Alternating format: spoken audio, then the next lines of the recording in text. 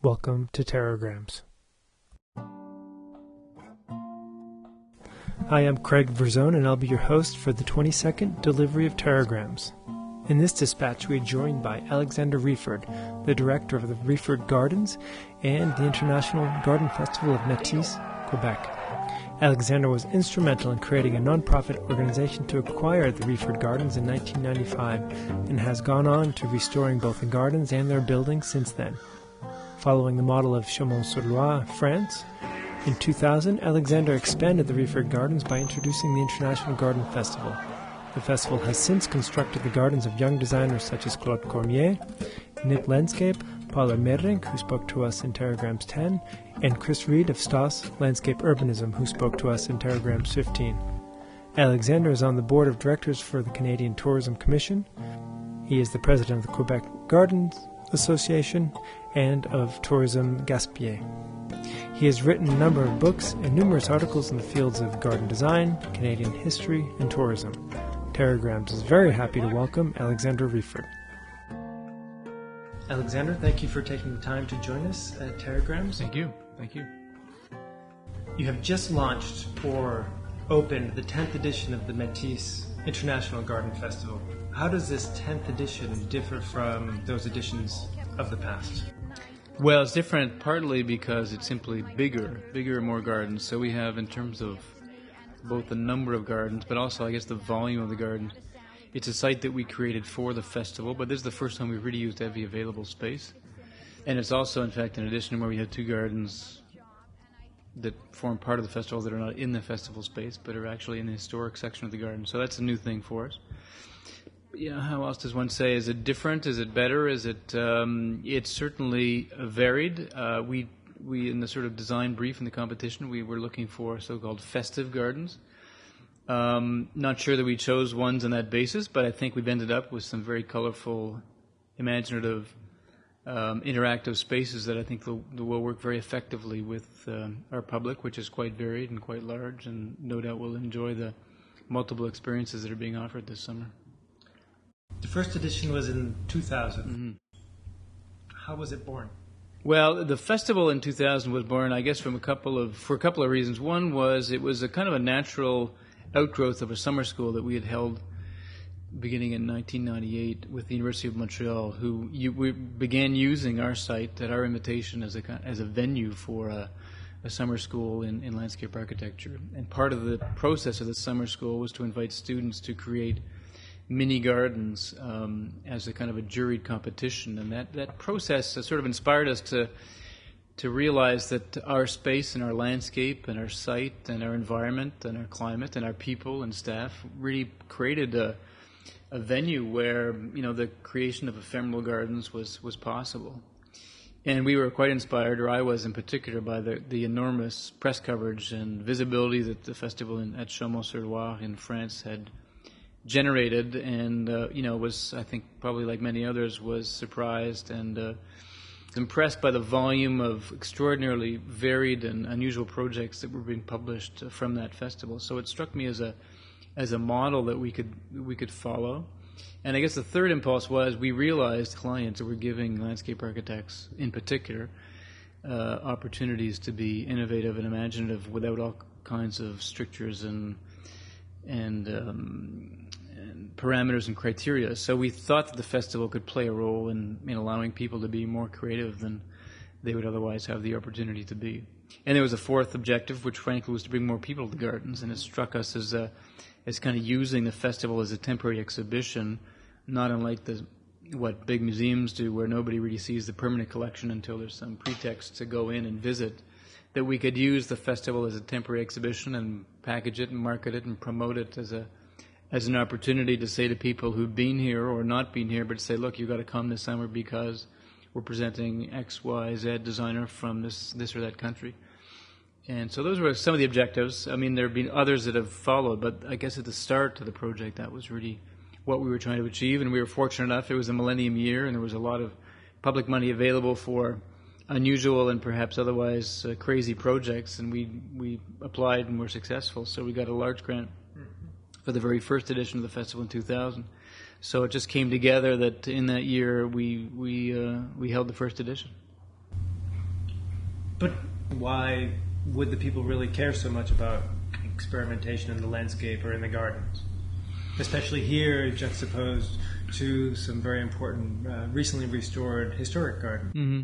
Well, I guess one of the reasons why I became interested in the idea was we had done some work on the restoration of the historic gardens using the extraordinary documentation that we possess, both photographic and documentary. But I realized that was interesting, but it wasn't sufficient, I guess, for me personally, as it was satisfying and it was important and it was valid, but you can't really move. You restore something once, you can't re-restore it. I mean, you do it. If you do it right, then it becomes, in and of itself, a kind of a purified or improved object or whatever. So the historic gardens, once the restoration process was completed, frankly, I was looking for other things to do in the site, and we'd done a couple of projects where we'd had concerts with symphony orchestras in the gardens and other, sort of parenthetical events. And it struck me as, well, why are we spending all this energy doing music and things that are not central to our mission? Why not do something which is really based on gardens? And the festival sort of became a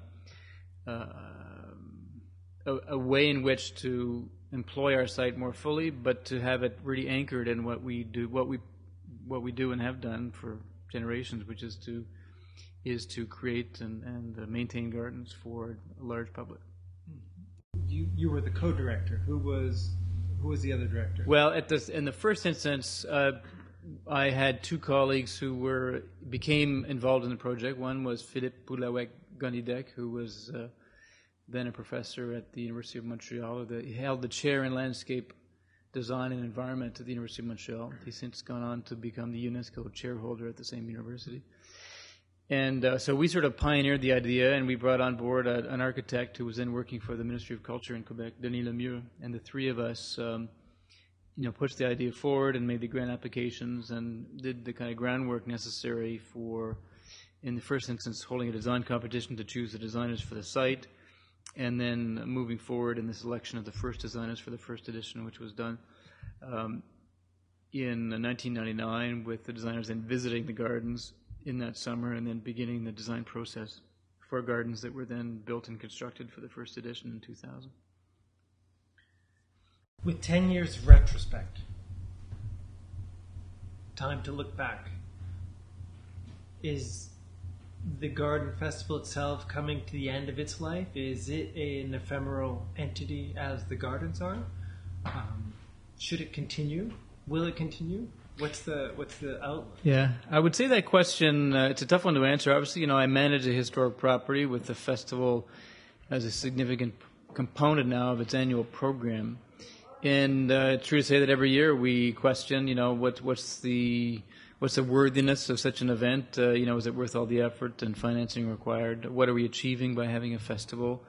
Are we really providing designers with what we set out as our objectives, that is a venue to be innovative and imaginative and creative and so on? Because I think over the last 10 years, one thing we have noticed, certainly in Quebec, and I would say largely across North America, including Canada, is that there are more opportunities now for designers to be fully involved in the creative process in terms of urban landscapes and even private gardens. I wouldn't say we saw that as much 10 years ago. I think North American and Canadian designers in particular were not given a lot of freedom to be wildly creative. The cities and the various corporate clients who gave them much of their work were not all that open to the use of new materials and new colors and so on. And I think that has shifted. So we do question the worthiness of the event, but having just gone through another week of intense construction and a roundtable of designers, I guess I continue to believe that festivals have a place in the design process. We do give new designers opportunities. We do bring designers together from various parts of the world. We offer our site as a pretty unique place in which to cohabit with the historic garden.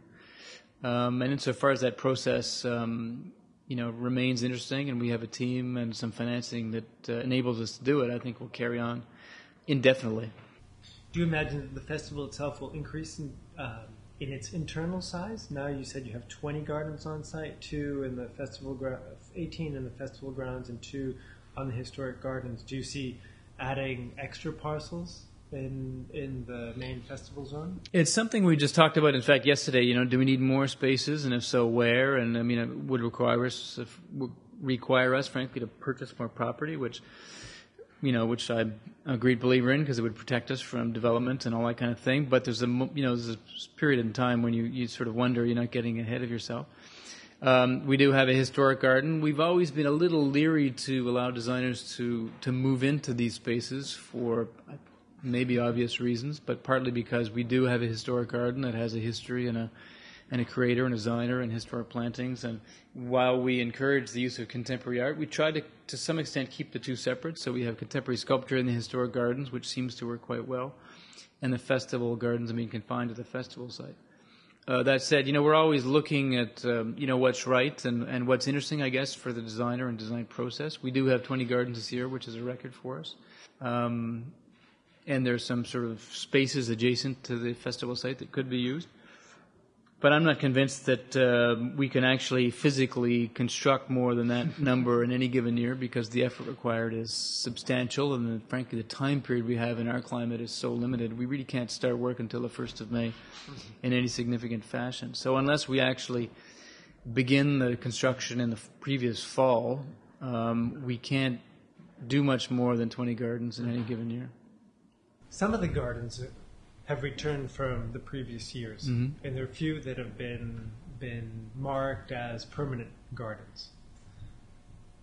What is the relationship between, or how does the garden evolve from being a temporary entity into being a permanent entity in the festival?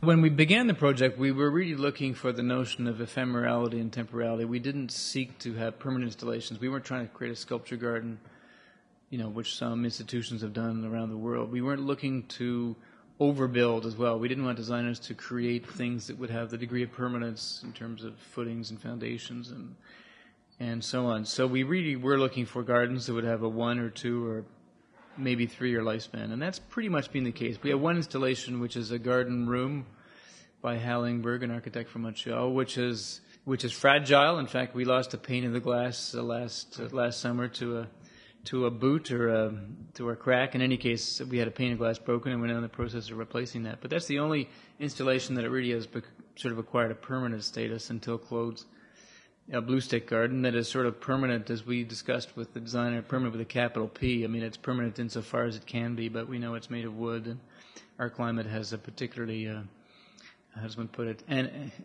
aggressive relationship with wood because it doesn't last very long.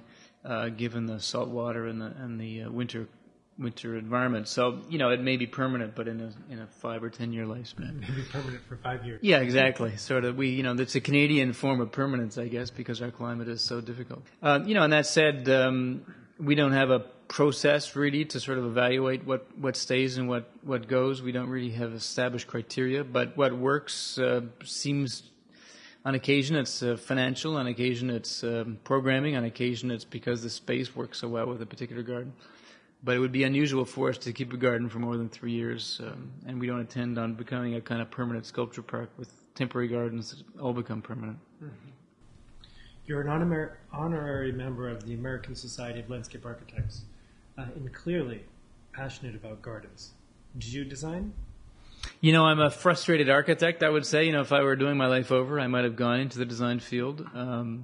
I grew up on a farm, so I spent my life gardening with my parents, who were very avid gardeners, and I was sort of the wheelbarrow wheeler and the soil getter and the composter and the leaf blower and all that kind of stuff that young men don't like to do very much of, but I got stuck doing. So, I grew up gardening, but frankly, I haven't done a great deal in the last number of years. My dream when I came here as a naive 30-whatever-year-old was that I would have an opportunity to be kind of a gentleman farmer, and I could do a couple of hours in the office in the morning and be out on the grounds in the sun and have a nice natural lifestyle in the afternoon, but it hasn't turned out like that. We've just created so many projects and so many new aspects of our project that it's just taken on a life of its own. But on occasion, as you saw this week, I like to get out and do what I can to physically move things around and make it better. But I don't pretend to be a garden designer, even if I have hundreds of books and articles on the subject. And your great-grandmother, Elsie Reeford, was she a gardener or passionate about gardens? She was both passionate and a gardener. I mean, I think she was she began as an amateur gardener with little foundation and not a lot of experience. But by the end of her life, she was clearly an able gardener because she was able to write articles for some of the prestigious gardening magazines of that time, and she was able to communicate and compete, I guess you could say, with some of the best. Mm-hmm. She clearly had a green thumb. She had some very good gardeners. But what was interesting, I think, about this garden, in contrast to many built by women of her social strata of that era, was that she didn't use a professional designer. She didn't appeal to an architect or a landscape architect to design it. She really wanted this to be her work, her creation, and she was very proud of her achievements and her failures. I mean, she said the gardening was a matter of trial and error, and that she was thus able to claim all success and all the failures as her own. And I think that was frankly part of her wish to sort of break out of the bounds that were then containing women and sort of this social boxes that they were then living in. And so the gardens, I think, were for her were kind of freedom to create. And her husband, did he experiment, or did he participate in the garden making? He was very active on the site. He was an avid photographer and chronicled his wife's achievements on a pretty regular basis with his camera. He was also very interested in crops and produce, so he sort of handled the farms and the vegetable garden. There's a lengthy correspondence trying to find the right carrots and the right corn, and he experimented with growing sunflowers during the Second World War to create sunflower oil. So he was very interested in the kind of agricultural element of horticulture, but there's no evidence that he actually planted a plant in his entire life here. What he did do was he designed part of the Long Walk, and he designed the bridges as a kind of assisted his wife in kind of the heavy engineering, but he was certainly no gardener. Now, you mentioned in the inauguration speech to the festival that if Elsie could see the gardens now, that she would potentially roll over in her grave, and it wouldn't. The big question would be not about her rolling over, but at what speed she would roll over. If she could take a walk through the garden now, what would she think of the whole thing? I asked that question to myself. It's kind of a stupid question to ask because the woman's been gone a long time. But you do that, I guess, if you're a family member and if you think, as I often do, about her life and her achievements in the garden that she created and, spent a lot of her fortune on. How does one answer that question? I think one answers it by saying that she was of that sort of time period where she couldn't get her head around making a private garden public. That would have been the first blockage, I guess you could use the term. She wouldn't have understood the impulse to make her garden a public one, because in her day it was private, and private meant you came by invitation, you didn't have visitors unless it were a special function, an event. And it was really a garden that was created for her own pleasure and that of her family. And there are a couple of very wistful letters in which at the end of her life she says, I really wish this garden had stayed in the family, and that's why I created it. And then sort of ... she says, but of all the fates that could have befallen my beloved property, then I suppose a public garden is the best of them. So she was sort of reconciled with it, but she could never herself have made that decision. So she would have probably been, she would have been horrified with all the machinery on the site, because her gardens had no machinery. The first thing her gardener did when she left was to buy a garden tractor, which strikes me as sort of a testimony that she was a bit of a Luddite, and she believed, as I think I still do, that some machinery is more dangerous for gardens than simple hand labor. But she'd be horrified by that. She'd be horrified with the number of people probably in the space. But I think she'd be secretly or quietly pleased with the fact that the plants that she herself physically planted with her gardeners and chose and selected 80 some years ago are still alive and flourishing. I think that would probably be her biggest pleasure, because essentially she was a plantsman or a plantswoman. That was her real love. The design of the garden was kind of ancillary to her desire to collect plants and see them flourish. Do you think that the irreverence of the festival somehow somehow stimulates its own perpetuation? Yeah, I think innovation kind of a means to an end, but it can also be an end in itself. And I think the festival, I guess, exists for that purpose. It's one of the things that it does, and I suppose when it stops being innovative, it's no longer necessary. But I think it is provocative for the sake of provocation. That is, it has as one of its objectives to provoke and to test and to experiment and to create in ways that would otherwise be impossible. So one of the great pleasures for me personally of managing this property is to see how a designer can come to the same space year after year and create something which is so completely different from what a previous designer has done with that very same space. And, you know, of course, the web and publications have enabled us to some extent to be able to kind of create a voyage through this creativity, because you can now compare how the physical space remains unchanged. The trees may have grown, but the views and the vistas are identical, and the soil and plant composition is the same, and yet the space is different. It's experienced differently. It's planted differently. It's colored differently. And ultimately, I think for the public, the garden is so completely the experience of the garden is so completely transformed by the creative process that the designers bring to it. And that, for me, is the most exciting thing, is to create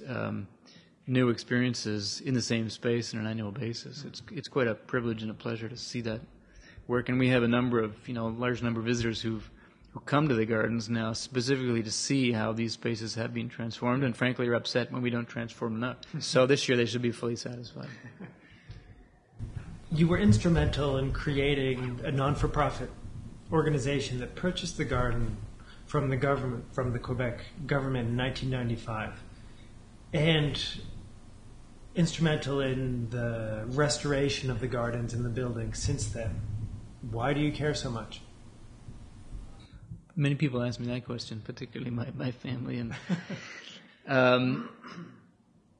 because it is it's a bit of a career aberration. I was quite happy at the University of Toronto, where I was then working. I was sort of a junior academic, rising quietly through the ranks, and finishing a doctorate in history, and loved academia, loved the academic environment, and had spent many years in it, so it was quite comfortable for me. And then suddenly the government announces on the television news that the government of Quebec is going to sell the property that my family had sold long before I was able or interested to become involved in it. So before I was born, in fact, the property was sold. And yet the property had always had a kind of a currency, because it was a place that was talked about. My father was good with a good raconteur with lots of stories, and my grandfather lived nearby until he died. So there was a kind of a vestigial connection. And then quite accidentally, as I was doing some of my own historical research on an ancestor whose biography I was commissioned to write, came across in an archive in Montreal boxes and boxes of material on the gardens. And instead of doing what I should have been doing, I began to pour through these boxes of untouched material, of photographs and documents and bills and the kinds of things that historians love coming across, because it creates a kind of a full picture. So I came here quite naively, offering my services to write a guidebook to the gardens to the then manager who worked for the government, and 6 months later that same government decided to sell the property. So it seemed kind of, my interest was there, my passion had been expressed, and this sort of opportunity came along, and I thought, well, it's one of those things you either do and enjoy, or don't and regret, thinking, what would have happened had I done it. So I sort of jumped with both feet and formed a not-for-profit corporation, constructed a bid process with my brother and sister-in-law and some local partners, Les Ateliers Plein Soleil, who had the concession at that point to run the shop and the restaurant here. And we, flying by the seat of our pants, submitted a bid, and the bid was chosen, and the contract was signed. And then, much to our collective surprise, 6 months later we were given the keys, and they said, go to it, kind of thing, with no promise of financial assistance or no clear or particularly profound business plan, but things have worked out by and large with a combination of, I guess, good fortune and good help to create what is now one of the leading gardens in North America. How did you make it happen the first couple of years? Well, how do we make it happen? I think we were sort of blustering along with a kind of naivete that I shake my head at now. We had a lot of visitors. So you see in some of your gardens. Yeah, to some extent, yeah. I mean, frankly, one of our greatest successes, it was a garden that the government, to their credit, had turned into a significant attraction. So when you have 100,000 people visiting, well, that creates a visitor base and a revenue base, which is quite significant. So at that point, the admission price was quite modest, but it still allowed us to have over $500,000 in admission revenue, which is pretty good for a public garden, whatever the size. And so it allowed us, I guess, to plan relatively intelligently the first couple of years and to begin to experiment. We had the luxury of experimenting with projects and opening a garden shop and beginning an educational program and creating kind of educational stays for particular clientele and beginning the restoration of the gardens. And then sort of that work was completed, and then we became more ambitious in building new buildings and creating a new service center and the festival and so on. So we've gone through a couple of phases, and the first phase was frankly naive good fortune. The second phase was much more planned and programmed, and now I think we're sort of in a third phase where those two have been lived through, and now we're sort of in the process of dealing with growing pains and trying to maintain our clientele and trying to remain relevant and marketing in a very difficult environment economically and tourism-wise in a part of the world that's not easily accessible. So those are the challenges we're facing now. And on the site, do you have any medium to long-term plans? Well, we have another project. My board colleagues say, "Oh, not another project. Can't we just relax for a couple of years? What's the hurry?" But we do have a project which is very much linked to one of our more recent orientations, which is to try and encourage. We have a very young chef that we hired 4 or 5 years ago to kind of transform the culinary experience here, because this was a venue, this was a place, this was a home in which the gardens were important, but so too was local produce, and there were farms that provided with fresh, eggs and milk and cream and butter and beef and all the rest of it. It was a self-sustaining agricultural estate like many of that time period. And it struck us as sort of a natural continuum in the restoration process to allow our visitors to have that if possible. We found a chef who was interested in that. And now we're taking it a step further by actually creating parts of the gardens dedicated entirely to producing plants that he will then use to provide interesting culinary experiences to our visitors. And that's sort of also part of a changing evolution of the market, where we're now seeing gardens were hot 5-7 years ago, and now the biggest names in contemporary culture are now chefs. And so it's struck us as sort of a good marketing moment as well to think more carefully about how we package the restaurants and so on, and to make dining here as interesting as wandering the pathways. And so we're going to build a garden. We're going to restore a historic section of the gardens that was previously a vegetable garden. We're going to create a picking garden where my great-grandmother previously had plants entirely dedicated for the bouquets that were then plentiful. And we're also going to have an experimental section, which she didn't have, but in which we will allow our chef, and with some expert advice, to actually choose some unusual plants for their unusual colors or scents or flavors that we can then maybe use strictly in the dining rooms here, but maybe also for a micro production on a small scale of some products that we can then sell to people as they visit. In the gift shop? Yeah, exactly. Will there be chickens? Good question. Ornamental chickens? Don't think so. Don't think we'll go the wildfowl route, partly because we have a lot of natural predators here, and I'm not sure that we'll go into animal husbandry. It's one of the things that I've thought about periodically. It'd be great to own, 1,000 acres nearby, as my great-grandparents used to do, but I just think that era is past, and the costs of being a professional producer is probably beyond us. But, in the best of all possible worlds, we could do all that stuff. But we're very happy to work with local producers who do that on a dedicated basis, and it's probably better for us to support them than to compete with them. The Reefords were one of the original established Anglo-Saxon families that settled this summer community around here. Why did they pick here? Why did they pick here? Well, in fact, there are sort of two families. My great-great-grandfather, my great-grandfather's father, Robert Reeford, built a house in Matisse, a little community up the road here, because like a lot of Montrealers who were living in sort of cholera, smallpox-ridden cities in North America, they wanted to get out, or they wanted their family to get out when it was inclement, i.e. too hot, and dangerous for their health. And this particular part of the world is about as far from Montreal as you could then get.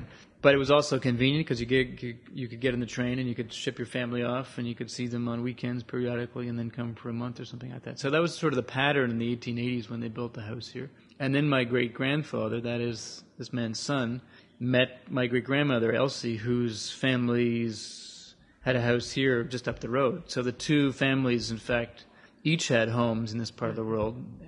But this property is different because this had as its raison d'etre was a fishing camp, because it was on a river and people came to fish for salmon on the river. So my great-grandmother's uncle was a very wealthy railway baron who fished here from the 1870s and then built this house in the 1880s.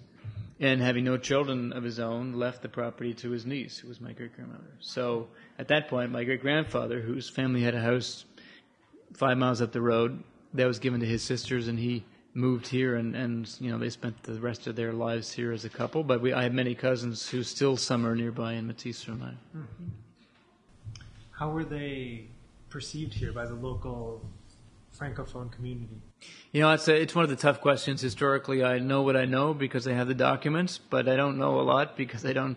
Alas, in our world, the poor and the impoverished and the illiterate don't leave a lot of records of their thoughts, and so only occasionally do I find sort of historical records of how they were perceived. I think my great grandmother in particular was very careful. She was a very astute woman who knew what to do and how to do it, and she had a great sense of noblesse oblige, and she played the role, I think, quite magnanimously of being, landowners. So she paid people correctly, not excessively, but correctly. She treated them well. She spoke to them in French, if that was their language, because she spoke French quite well.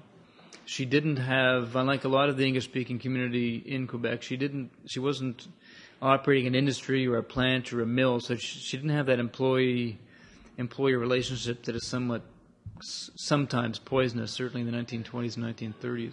And so she was able to be the generous communitarian who would endow book prizes and give food to people and bring shoes to the impoverished and, send large Christmas packages to people and do the kinds of things that it seems so outdated, but at that point people did because that was the only support system.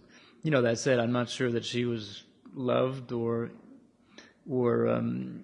I'm not sure of the absolute relationship, but I know that she was respected, sometimes feared, and I think she did the right thing at the right times for most of the people that she could. Do you think the site, and especially the events around the site, reach out more to the local communities than the family has in the past? Yeah, I would say, I've been very careful as a citizen. When I moved here, I deliberately didn't move into the Anglophone community. I live in a little village surrounded by French-speaking people, and that was partly political and partly because I had a better view and it was less expensive. But it was also, I think, my wish to be part of the community with a capital C and not just be part of the English-speaking community, because the English-speaking community here is significant, but it's basically a summer community, so it's a small community and much bigger in the summer. And, they're wealthier and widely educated and live around the world, and they come here for a month or 2 months in the summer. And so what we do now in terms of our events, and you had a chance to see it, most of what we do in French because that's the language of our operations here. And so we do reach out to people. We do try and put on events. We do a number of literary events every summer, musical events, lectures, activities for families, and most of those are essentially for the permanent Francophone community. But that said, I think we're a bit of a leader locally in providing services in both official languages. And I like to think that we're respected in both communities, and we do what we do for frankly we're in it partly out of self-interest, but we're also trying to serve the greatest community, French English, and if Italians and Chinese move here, then we'll probably start serving them too.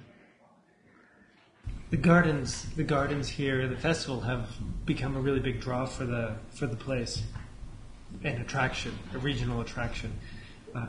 Do you think that's positively impacted the communities around?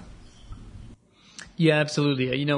This property was purchased by the government of Quebec in 1961 because it was thought to have potential as a significant attraction, and it's lived up to that objective right from day one, partly because it's located in a part of the world where there are very few built attractions. Most attractions in this part of the world are natural, which are obviously tough to compete with. The St. Lawrence is magnificent and the landscape is extraordinary, but there are very few sort of typical man-made attractions. There are very few historic monuments. There are no big buildings. The cities are very small. The shopping is non-existent. The restaurants are relatively few and far between. So we're never going to draw a large number of people just because we're here, because there are other beautiful parts of the continent. But the gardens and the festival are unique. The gardens are unique in their own way, and the festival is certainly unique in terms of the North American environment. And we are the biggest attraction essentially between Quebec and Percé, which is a significant attraction east of here. With the exception of the national parks, we are the biggest draw. And we don't have accommodation on site, so necessarily because of the distance traveled, people stay somewhere, and they usually stay in motels or hotels or local gîtes and auberges. And so because of that, there are a lot of spin-offs that that occur just because of our presence here and the number of people who frequent our gardens. And while the communities around are planning their region, does the festival and the gardens play a role in how they see their bigger landscapes evolve? If there's been one disappointment in the last decade of my activity here is the degree to which we are not able to, I guess, affect planning and landscape. We are beginning to, but I must say it's taken a long time. So I can't say that we have transformed the way planning has occurred. Part of it's just because we don't have the resources. I mean, if we had a full-time landscape architect on staff, we could do all kinds of wonderful things in the communities because they tend not to have those resources. They can't afford them. They don't know what they are. They don't have access to them. And we could certainly bring them extraordinary expertise in terms of people like yourself and many others who've come and created small spaces. They could certainly use our help, and they make a lot of unfortunate decisions because they're not sufficiently aware of what can be done with a relatively modest investment. So I think we could do more on that level. We just begun a project with 3 local partners to kind of on a macro scale plan some of the landscapes and the approaches in the immediate vicinity. So on like a 10 square kilometer radius, or maybe 20 square kilometers, linking the 2 nearby villages, we're trying to plan roads and accesses and planting and trees and the use of a bridge over the river and so on. And that's really a sort of large-scale exercise to try and pull the communities together and try and have a common approach so that aesthetically it reads as a kind of a planned landscape as opposed to a kind of improvised series of rather unfortunate, maybe good, but with no particular relationship, a landscape. So that's something that I'm sort of participating in. Maybe support for that? Well, frankly, we wouldn't be doing it if there were not. I mean, the government has put money into this approach, and we're absolutely gung-ho, and we just hope the money for the planning is followed by money for the construction, because it's not a study for a study's sake. But I think if we can pull it off, it would really mean that the gardens would be read as part of a larger landscape. And so the moment you get in your car from the airport and the moment you travel the main highway, you would feel that somebody somewhere has planned the approaches and planned the trees and the vegetation and planned the signage and planned the directional usage and planned the integration of cycling paths and pedestrian walkways and so on, which I believe in as the right approach in our environment. Because I think one of the dangers we're now facing, we're kind of victims of our own popularity, and that we are big and popular, and I'm forever worried that tomorrow some horrific development is going to occur in my doorstep, at which point I can't control it because it's too late. So this process may help us at least modulate to some extent the improvisation that is a pretty common part of the planning process in our country. You are listening to Pterograms, and our guest is Alexander Riefert. Alexander is a historian and the director of the Riefert Gardens of Métis, as well as a co-founder and present coordinator of the Métis International Festival of Gardens.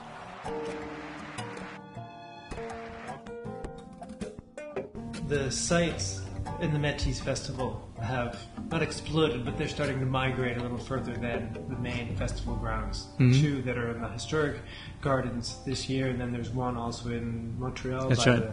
The landscape architect's NIP. Mm-hmm.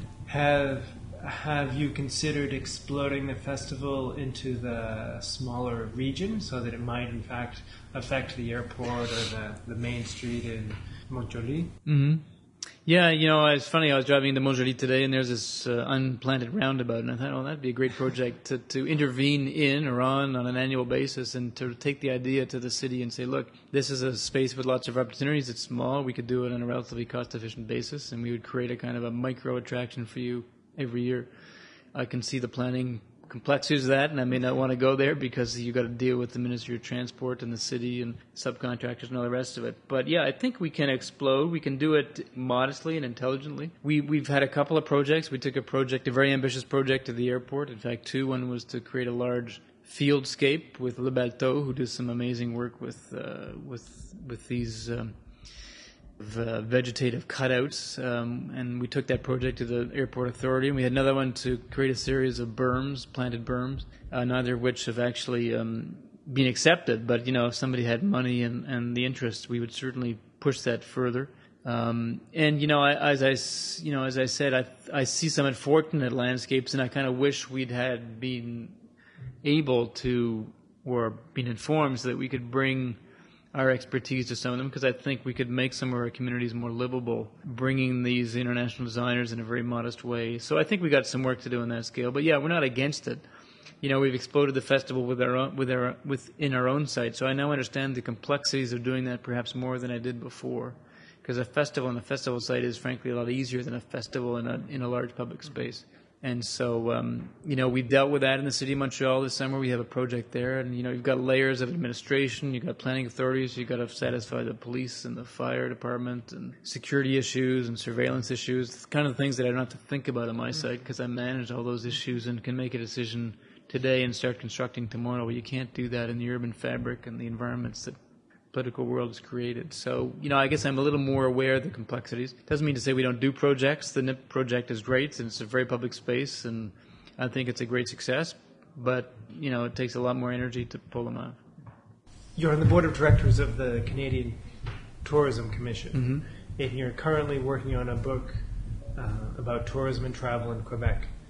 In this role, both as historian and writer and member of a board of directors, do you see the landscape as playing a pivotal role in the way we perceive our place and the way our place evolves, our places, our regions evolve in the future through the attraction of outsiders? There's no question that, Canada typically, and Quebec indeed is exactly in the same frame, has typically used its natural landscape as the primary motivator of tourism. So we play up, his significant landscapes, or the Rocky Mountains, or Percé Rock. We use even the urban attractions. We tend to sort of package them as if they're natural ones, like the Chateau Frontenac in Quebec City. So it's a tendency that you see going back to the beginning of the marketing of tourism in this country.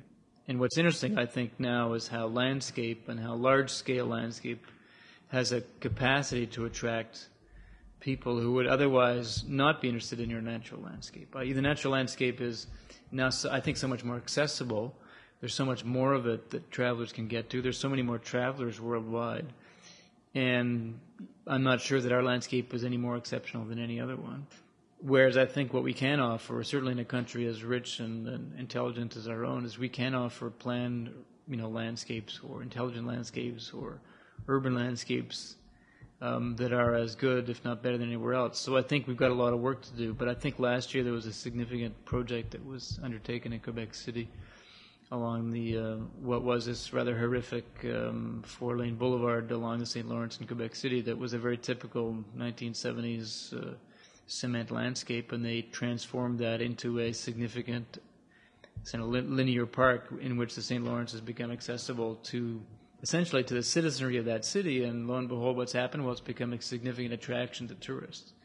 So I think it's a good example of how waterfronts and riverscapes and the right use of natural landscapes can, in a sense, create attractions that would otherwise not appeal to the traveler now, who can get in any plane from any part of the world and go to Barcelona or Paris or London or some of the great cities of the world. We can't offer those in this country, so I think we've got to build more on our natural landscapes. Does the Canadian Tourism Commission agree? They do. In fact, they've sort of shifted significantly away from, what do they say, moose, mountains, and there's a third word that I forget, but there was a typical moose, mountains, and Mounties, I guess, were the three attractions that we used to see on all of our posters. And there's nothing against any of them, but now what they're trying to package is urban getaways, for instance, or great museums and great exhibitions at those museums, or multiple culinary experiences in a 3-day period in some of the major urbanscapes. So yeah, they have shifted. I think the challenge for places like us is that we're not in those urban environments. We're still a long way from an urban center. So we have a tough time fitting into that. We're not an urbanscape, and we're nowhere near that. But we want to appeal to the exact same clientele, the 35 to 55 person who is a global traveler who can travel anywhere at modest expense and enjoy a remarkable experience. We have to be able to attract that very same person. I'd like to come back to the festival gardens and talk a little bit about I'd like you to talk a little bit about the Blue Stick Garden. The Blue Stick Garden by Claude Cormier began here in your first festival. and has traveled a bit around the world. And it's become a bit of an icon in its own right. This year, it will become a permanent piece of the gardens. Ironically, I've heard it said that Elsie would highly disapprove of the siting of the Blue Stick Garden, which is put off of one of the main axes, but very close, within the grounds of the main villa. How does the new location, well, let me reword that. Does it make it more fun to put the blue sticks so close to the house? Well, it's interesting for me to think on this process because, I probably 10 years on, I'm becoming more like Elsie as I get older and think, is this just not too daring and too adventurous? And Claude was interesting because we've gone back and forth, and the siting of this project initially was going to be in the festival site in or around its original location. We offered a wonderful site looking out to the St. Lawrence with all kinds of sort of geological complications that made it perhaps impossible. And then Claude sort of said to us, well, why don't we just take the idea to its fullest conclusion and bring it back in relationship to the idea at its origins, which was a relationship to a Jekyll-like mixed border and inspired by the mixed border that is the Long Walk, which is a sort of a signature feature of my Greek-grandmother's garden and which inspired Claude in his own work. So he sort of pushed us to accept his challenge, which was to actually, allow the garden to move from the confines, I guess, of a contemporary site to a historic one. And, it's an adventure. I mean, I have a lot of staff who are not convinced it's a good idea. What we've seen in the past is these initial consternations are generally mollified when people start to enjoy it because it's ultimately the public who decides what's good and what's not good. But I'm prepared for a little bit of, comeback on it, just as we did the first edition. I remember well the first time we presented Claude's Garden, I had people, not lining up, but on occasion people going to the ticket booth saying, I want my money back. This is not a garden and this is horrific. And how dare you call this a garden festival? These aren't gardens. These are, call it an art show or an installation show or land art, but these aren't gardens. I'm sorry, I don't accept your definition. So Claude is being provocative, and I think the force of his practice is to be provocative, but to do it in a way, I think, which has context, that even if you don't like it, you can still explain it to people, and in so doing, make them understand the force of the concept and the ideas behind it. So this garden stands on its own, and with a bit of explanation, it becomes even more powerful. So I'm not too afraid. Again, sometimes one is innately conservative, and one's staff is more conservative sometimes than the public is. And that's been one of the great discoveries for me is that one has prejudices about who will like contemporary gardens and who will not like them, and I just sort of had this belief that sort of ageism was such that older people wouldn't like them because they're traditionalists. Well, in fact, it's not at all relating to age. It's more relating to have you been to contemporary art museums? Are you interested in design? Those people find the festival invigorating and fascinating, and those who are anchored in traditional experiences of horticulture tend to find the festival blank because there aren't enough plants, not enough bloom, and so on. So their anchoring is horticultural, and it's not age related, it's not education related, it's not sociologically confined to people from certain places. But it is interesting to see how different people react to the same garden. And what will be fun about Claude's Garden is we'll be able to measure that reaction over the course of the year. So it'll be kind of become, I think, a kind of barometer to some extent of people's acceptability of and understanding of both historic landscapes and contemporary design. Because his garden is based on the Himalayan blue poppy that Elsie introduced here in her gardens, in its new location, does it become more poignant? I think it becomes more evident because I think that component of the garden had to be explained. I don't think people naturally saw the blue as being anything other than the artist's own wish to have a garden that was blue. So I think I think there's a relationship, particularly because people, as they walk through the gardens, will have seen, those who come at the right time of the year will have seen the blue poppy and will arrive at the Blue Stick Garden having seen them in bloom. So I think that connection will be more evident than it previously was, and it will allow, I think, for a richer understanding of an otherwise simple concept with a very stunning and interesting delivery. And the fact that it's also in the context, I mean, sitting here, you can look at it and see it. I think that, too, is provocative because the relationship between natural landscape, planted landscape, lawn, installation, the built environment. I think it also challenges our notion of space and the use of space and the relationship between the built environment, the buildings, and the space.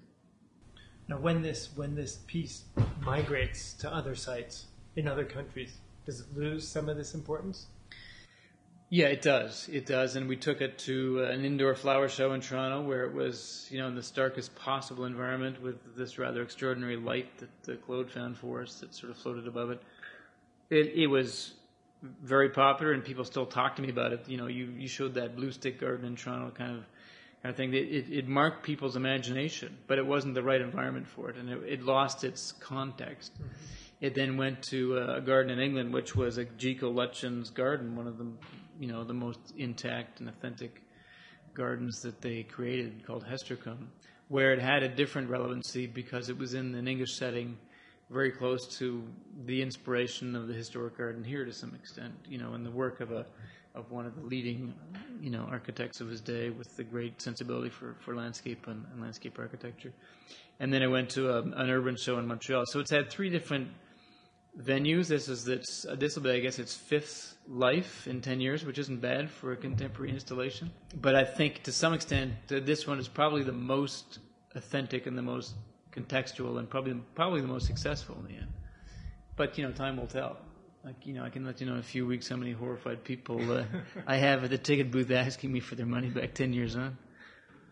Since 1995, you've been the director of the Reeford Gardens. In 2000, the Garden Festival, the Métis Garden Festival, was born, and since then you've been working between these two worlds that are constantly pulling and pushing one another, nourishing one another while at the same time feeding off one another. And soon there'll be a documentary film released entitled, I think, 2 Times a Garden, mm-hmm. and it will delve into the two gardens here at Reeford. How do you balance your relationship, your love for these two children of yours?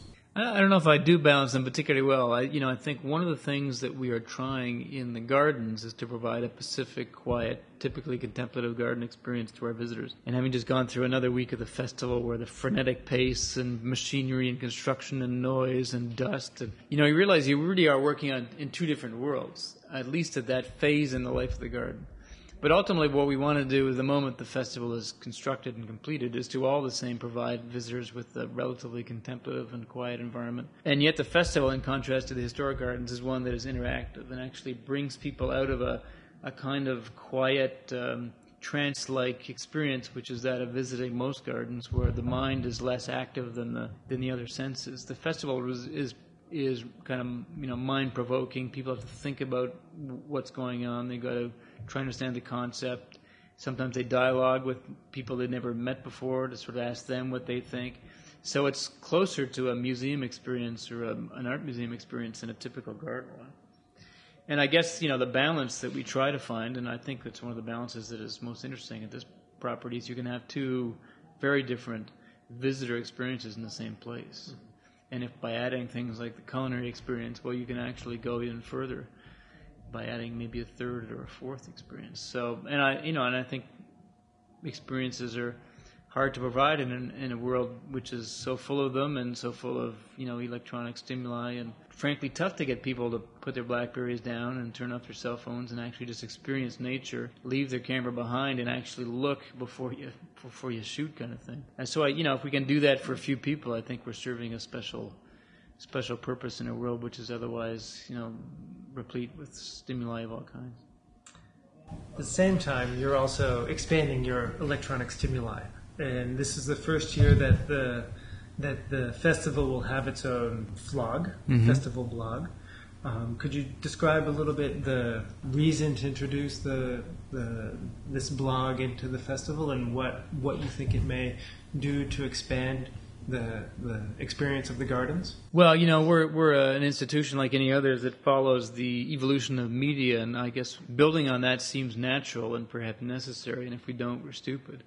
But at the same time, what we've seen every time we have a festival, particularly this week where we have 25 to 50 people on site, both designers and builders and their families and so on, is we see this sort of energy and enthusiasm, and the electronic media now present the platform so that enthusiasm can perhaps be shared. And we noticed that some design teams were creating their own blogs with their own photographs of the construction process and the design process. And as we have the kind of visitor experience process where we photograph people interacting with the garden, it struck us as kind of natural to try and put them all together so the designers can tell us what they're doing, and the builders can perhaps identify how the process is going, and then finally the visitors can partake in a kind of a dialogue, and who knows, maybe ask the designer, well, what were you thinking, or I don't like your garden for the following reasons, or why didn't you use this plant instead of that plant? I mean, I think it actually would make the process more lively and maybe perpetuate gardens, because one of the realities is these are temporary gardens who have maybe a 1 or 2 year lifespan, and many people won't see them. Mm-hmm. But I think this kind of documentary record, replete with photographs, can actually create a new dynamic. We'll see how it evolves, but it seems dumb not to do it, particularly as designers seem to be doing it on their own, but it'd be kind of nice to do it within an environment that we allow our visitors to partake in the process. Earlier on, we talked a little bit about the explosion of the gardens within the festival grounds and maybe within the region here. You do have some other projects that you're thinking about, and that's the idea of inviting a city or representatives of a city or a place. Could you talk to us a little bit about that? In the past, I guess we've done two things. In the past, we have had guest countries where 1 year we had France, the second year the United Kingdom, and the third year 3 Mediterranean countries, Italy, Morocco, and Spain. And that was interesting from a programming point of view because it gives you a capacity, I guess, to say, well, we have 3 English designers or 3 French designers, and it's the year of the French or the year of the English. So from a marketing point of view, it helps the PR people. But it also created kind of a two-way street, so that instead of just receiving designers, we can actually send designs to these places. And that, I think, ultimately for Quebec and Canada are interesting because we can actually export talent and maybe play our role more actively, which is to actually promote excellence and good design outside the country. So if we can do that, I think we're doing something that is not easily done because Canadian design tends to be unknown and relatively unpublished. So if the festival can present a garden in Berlin or New York or whatever, then I think we're doing something interesting. So for 2010, it's quite possible we will host a number of designers from Berlin. Maybe in the year following it'll be Barcelona or Mexico City or whatever, but we're kind of exploring a couple of these avenues to make the festival a two-way venue so we can invite designers from a particular city and then maybe send one or more of our designers to that city to intervene. Let's talk a little bit about the selection process of the gardens. Mm-hmm. Who makes up your jury, mm-hmm. and what is the process of selecting the final gardens? Well, I imagine our process is not dissimilar from a lot of design juries where, we have a competition with a date, people submit proposals, the jury receives these proposals. This year, for the first time, we did it entirely in a web base, so we had 127 proposals that were available to the jury to preview, and then we sat down in a both electronic and physical way with the jury president in Sweden and Scott Burnham, who was in New York, and the rest of us in Claude Cormier's kitchen in Montreal, and we looked at these proposals one after the other and came up with 6 projects that we thought were to be built absolutely in the summer of 2009. So the process is multiple. This year we had Emmanuel, our artistic director, and myself on the jury. Claude Cormier was the representative, you could say, of the design community. We had Rachel Gottlieb, who's an independent curator and author of a book on design in Canada. Scott Burnham from New York, and Monica Gora, who's a landscape architect in Sweden, who assisted by telephone. And, it's not an easy process, particularly because the quality of the visual presentations is so great. Sometimes it's hard to separate the good from the great. I think we did a good job, but it's an ever-challenging process. And then there are obviously other criteria that sometimes come into play. Do we have enough designers from Quebec or Canada, for instance, vis-a-vis other designers from other jurisdictions? But we tend to try and pick projects based on the quality of the concept, irrespective of the design team, and their experience is important, but for us it's really the idea that's central, and we try and pick the strongest concepts with some notion that the designers can deliver the concept. But it really is based on the quality of the idea that we try and choose projects from one year to the next. But I always sit there at the table and sort of my reflection invariably halfway through these juries is to say, well, can we not find some more money to build more gardens? And usually somebody says, well, no, you probably can't. So don't choose 8 and then disappoint 2 people. You're better off to choose 6 and satisfy them all. So, I'm always pushing to do more, and somebody is quietly saying, well, that's not realistic. So that's useful to have those people in your committee because it kind of brings you back to earth. What makes for a successful Métis garden? Well, I guess from experience now, we presented, 80-plus gardens over the last 10 years. Success is measured in different ways. One of the easy measures, I guess, for us is to the degree to which the public interact successfully and wish to interact. Some gardens are naturally more inviting than others. Some people are seduced by the very nature of the concept. But the ones that, I remember most are the ones that bring a smile to somebody's face as they're leaving and generate discussion, or that get people to pose questions. They don't leave anybody neutral. So I guess we're not looking for neutral spaces. We're looking for experiences that are rich and varied. There's no magic. There's no secret. I guess one of the best ways to do the best garden is maybe to come and visit, see the site, and maybe understand its complexities and opportunities. Do you have any favorites? Tough to say. We've had some money. I guess in most recent years, Core Sample, very successful. Pete and Alyssa North, which was a kind of a sampling of the local environment, was a great garden. One of the ones on the site today is Cédule Quarante's Bascule, which is this oversized swing set that allows the visitors to, in a way, plant the garden.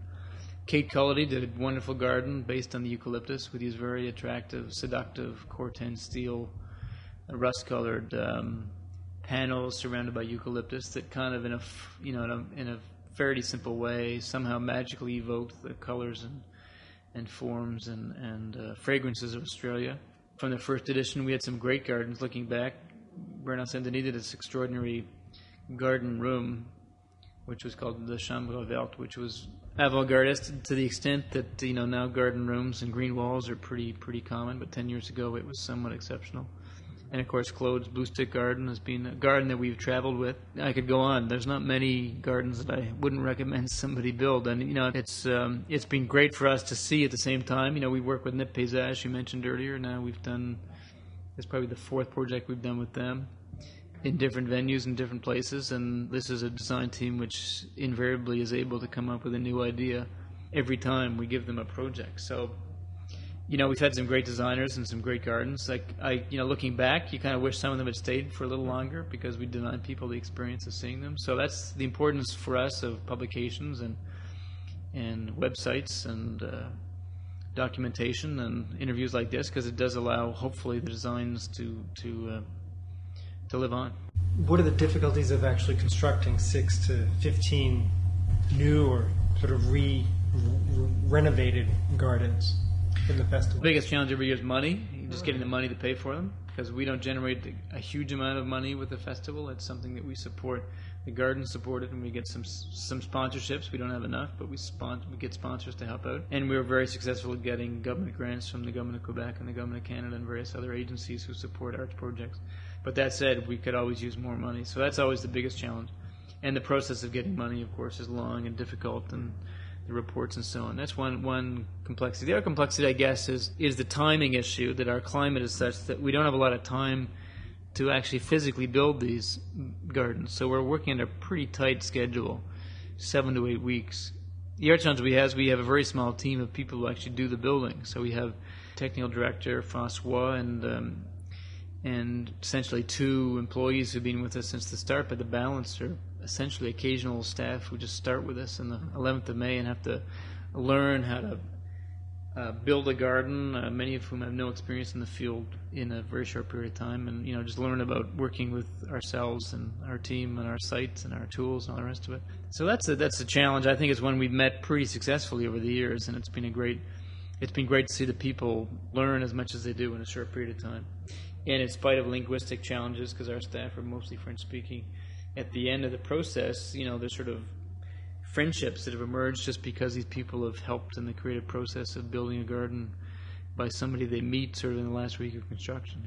So I guess, there are many challenges, but those would be the 3 that I would identify the most.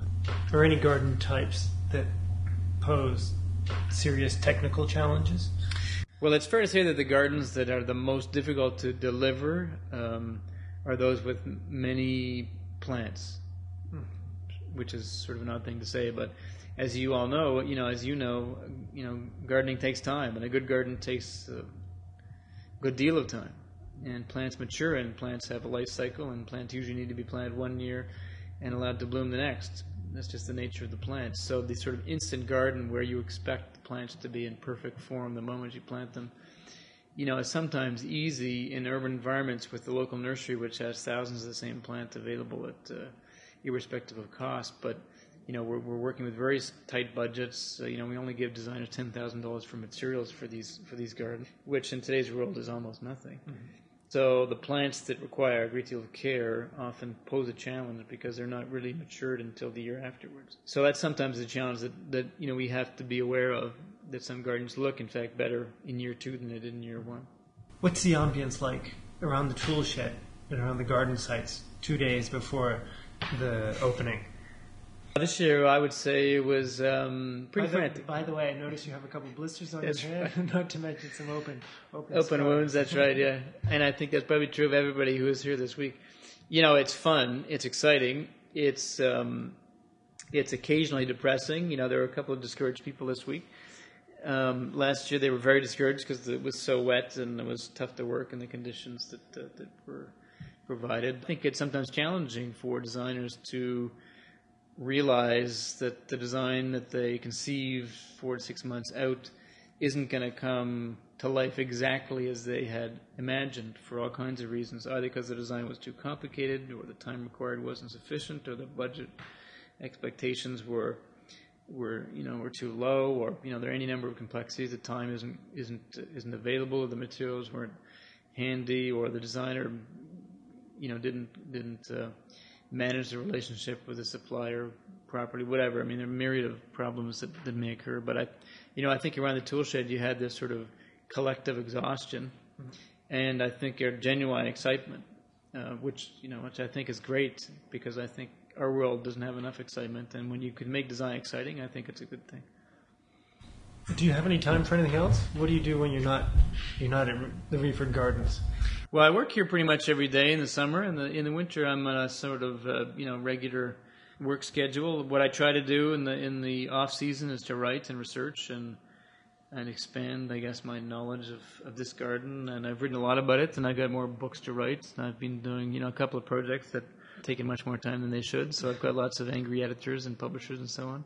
And I like to talk about the gardens. I give lots of talks around the country and abroad if I get invitations, and that's my way of sort of enriching my own understanding and trying to reach out to audiences. So something I like doing because it's an opportunity to connect with the public who might otherwise never come to visit. And the greatest pleasure for me is to do that to an audience and then see that person in the gardens, a year or two later. Try to make this place more relevant by writing more about it and to different audiences, and continue my own research on a couple of other subjects that are interesting me. And your next book projects? I do have a couple of projects on the drawing board. I've got a book on tourism that I should be finishing soon. I've just begun a project with a photographer to do a book on the gardens of Quebec, so it's sort of a photographic essay in which I will contribute modest-sized chapters on some of the 10 or 12 leading gardens in this province. I've been writing a great deal about my Greek Rembrandt's art collection, which I'd like to sort of turn into an exhibition on their collection, but also the ways in which artists viewed them, because they were occasionally portrayed by various artists. So I've got a couple of projects that I've been working on, and hopefully over time my administrative duties will be such that I won't have to spend all my time looking for money or justifying how it's spent. But a garden is never finished, and this garden is a series of significant projects that seem from the moment one is completed, another one starts. Congratulations on what you've constructed here and on the future of its life. Thank you, Craig. And thanks a lot for joining us at Terragrams. Thank you very much. Eagle. Alexander is the director of the Reeford Gardens of Métis, as well as the co-founder and present director of the Métis International Festival of Gardens. Thank you for joining us for the 22nd dispatch of Terragrams. Join us soon for a conversation with the Berlin-based landscape architect Gabriele Kiefer, finalist for the 5th Biennale of Landscape. To find out more about Teragrams and sign up for our next deliveries, please visit our website at www.teragrams.com or subscribe to us using iTunes. Special thanks to the books. For the wonderful music, you can expose yourself more to the books at thebooksmusic.com. This concludes our 22nd dispatch of Teragrams. Thank you. Gentlemen, good luck.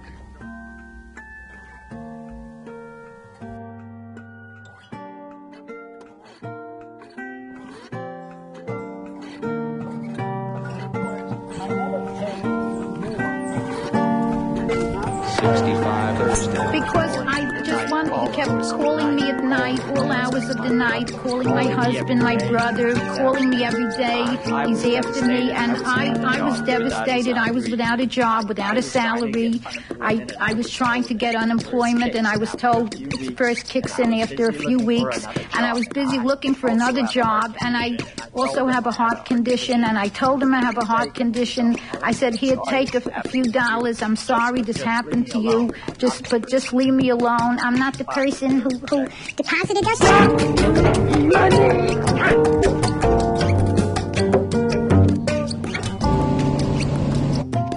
Myself, April, Tammy, and Brad.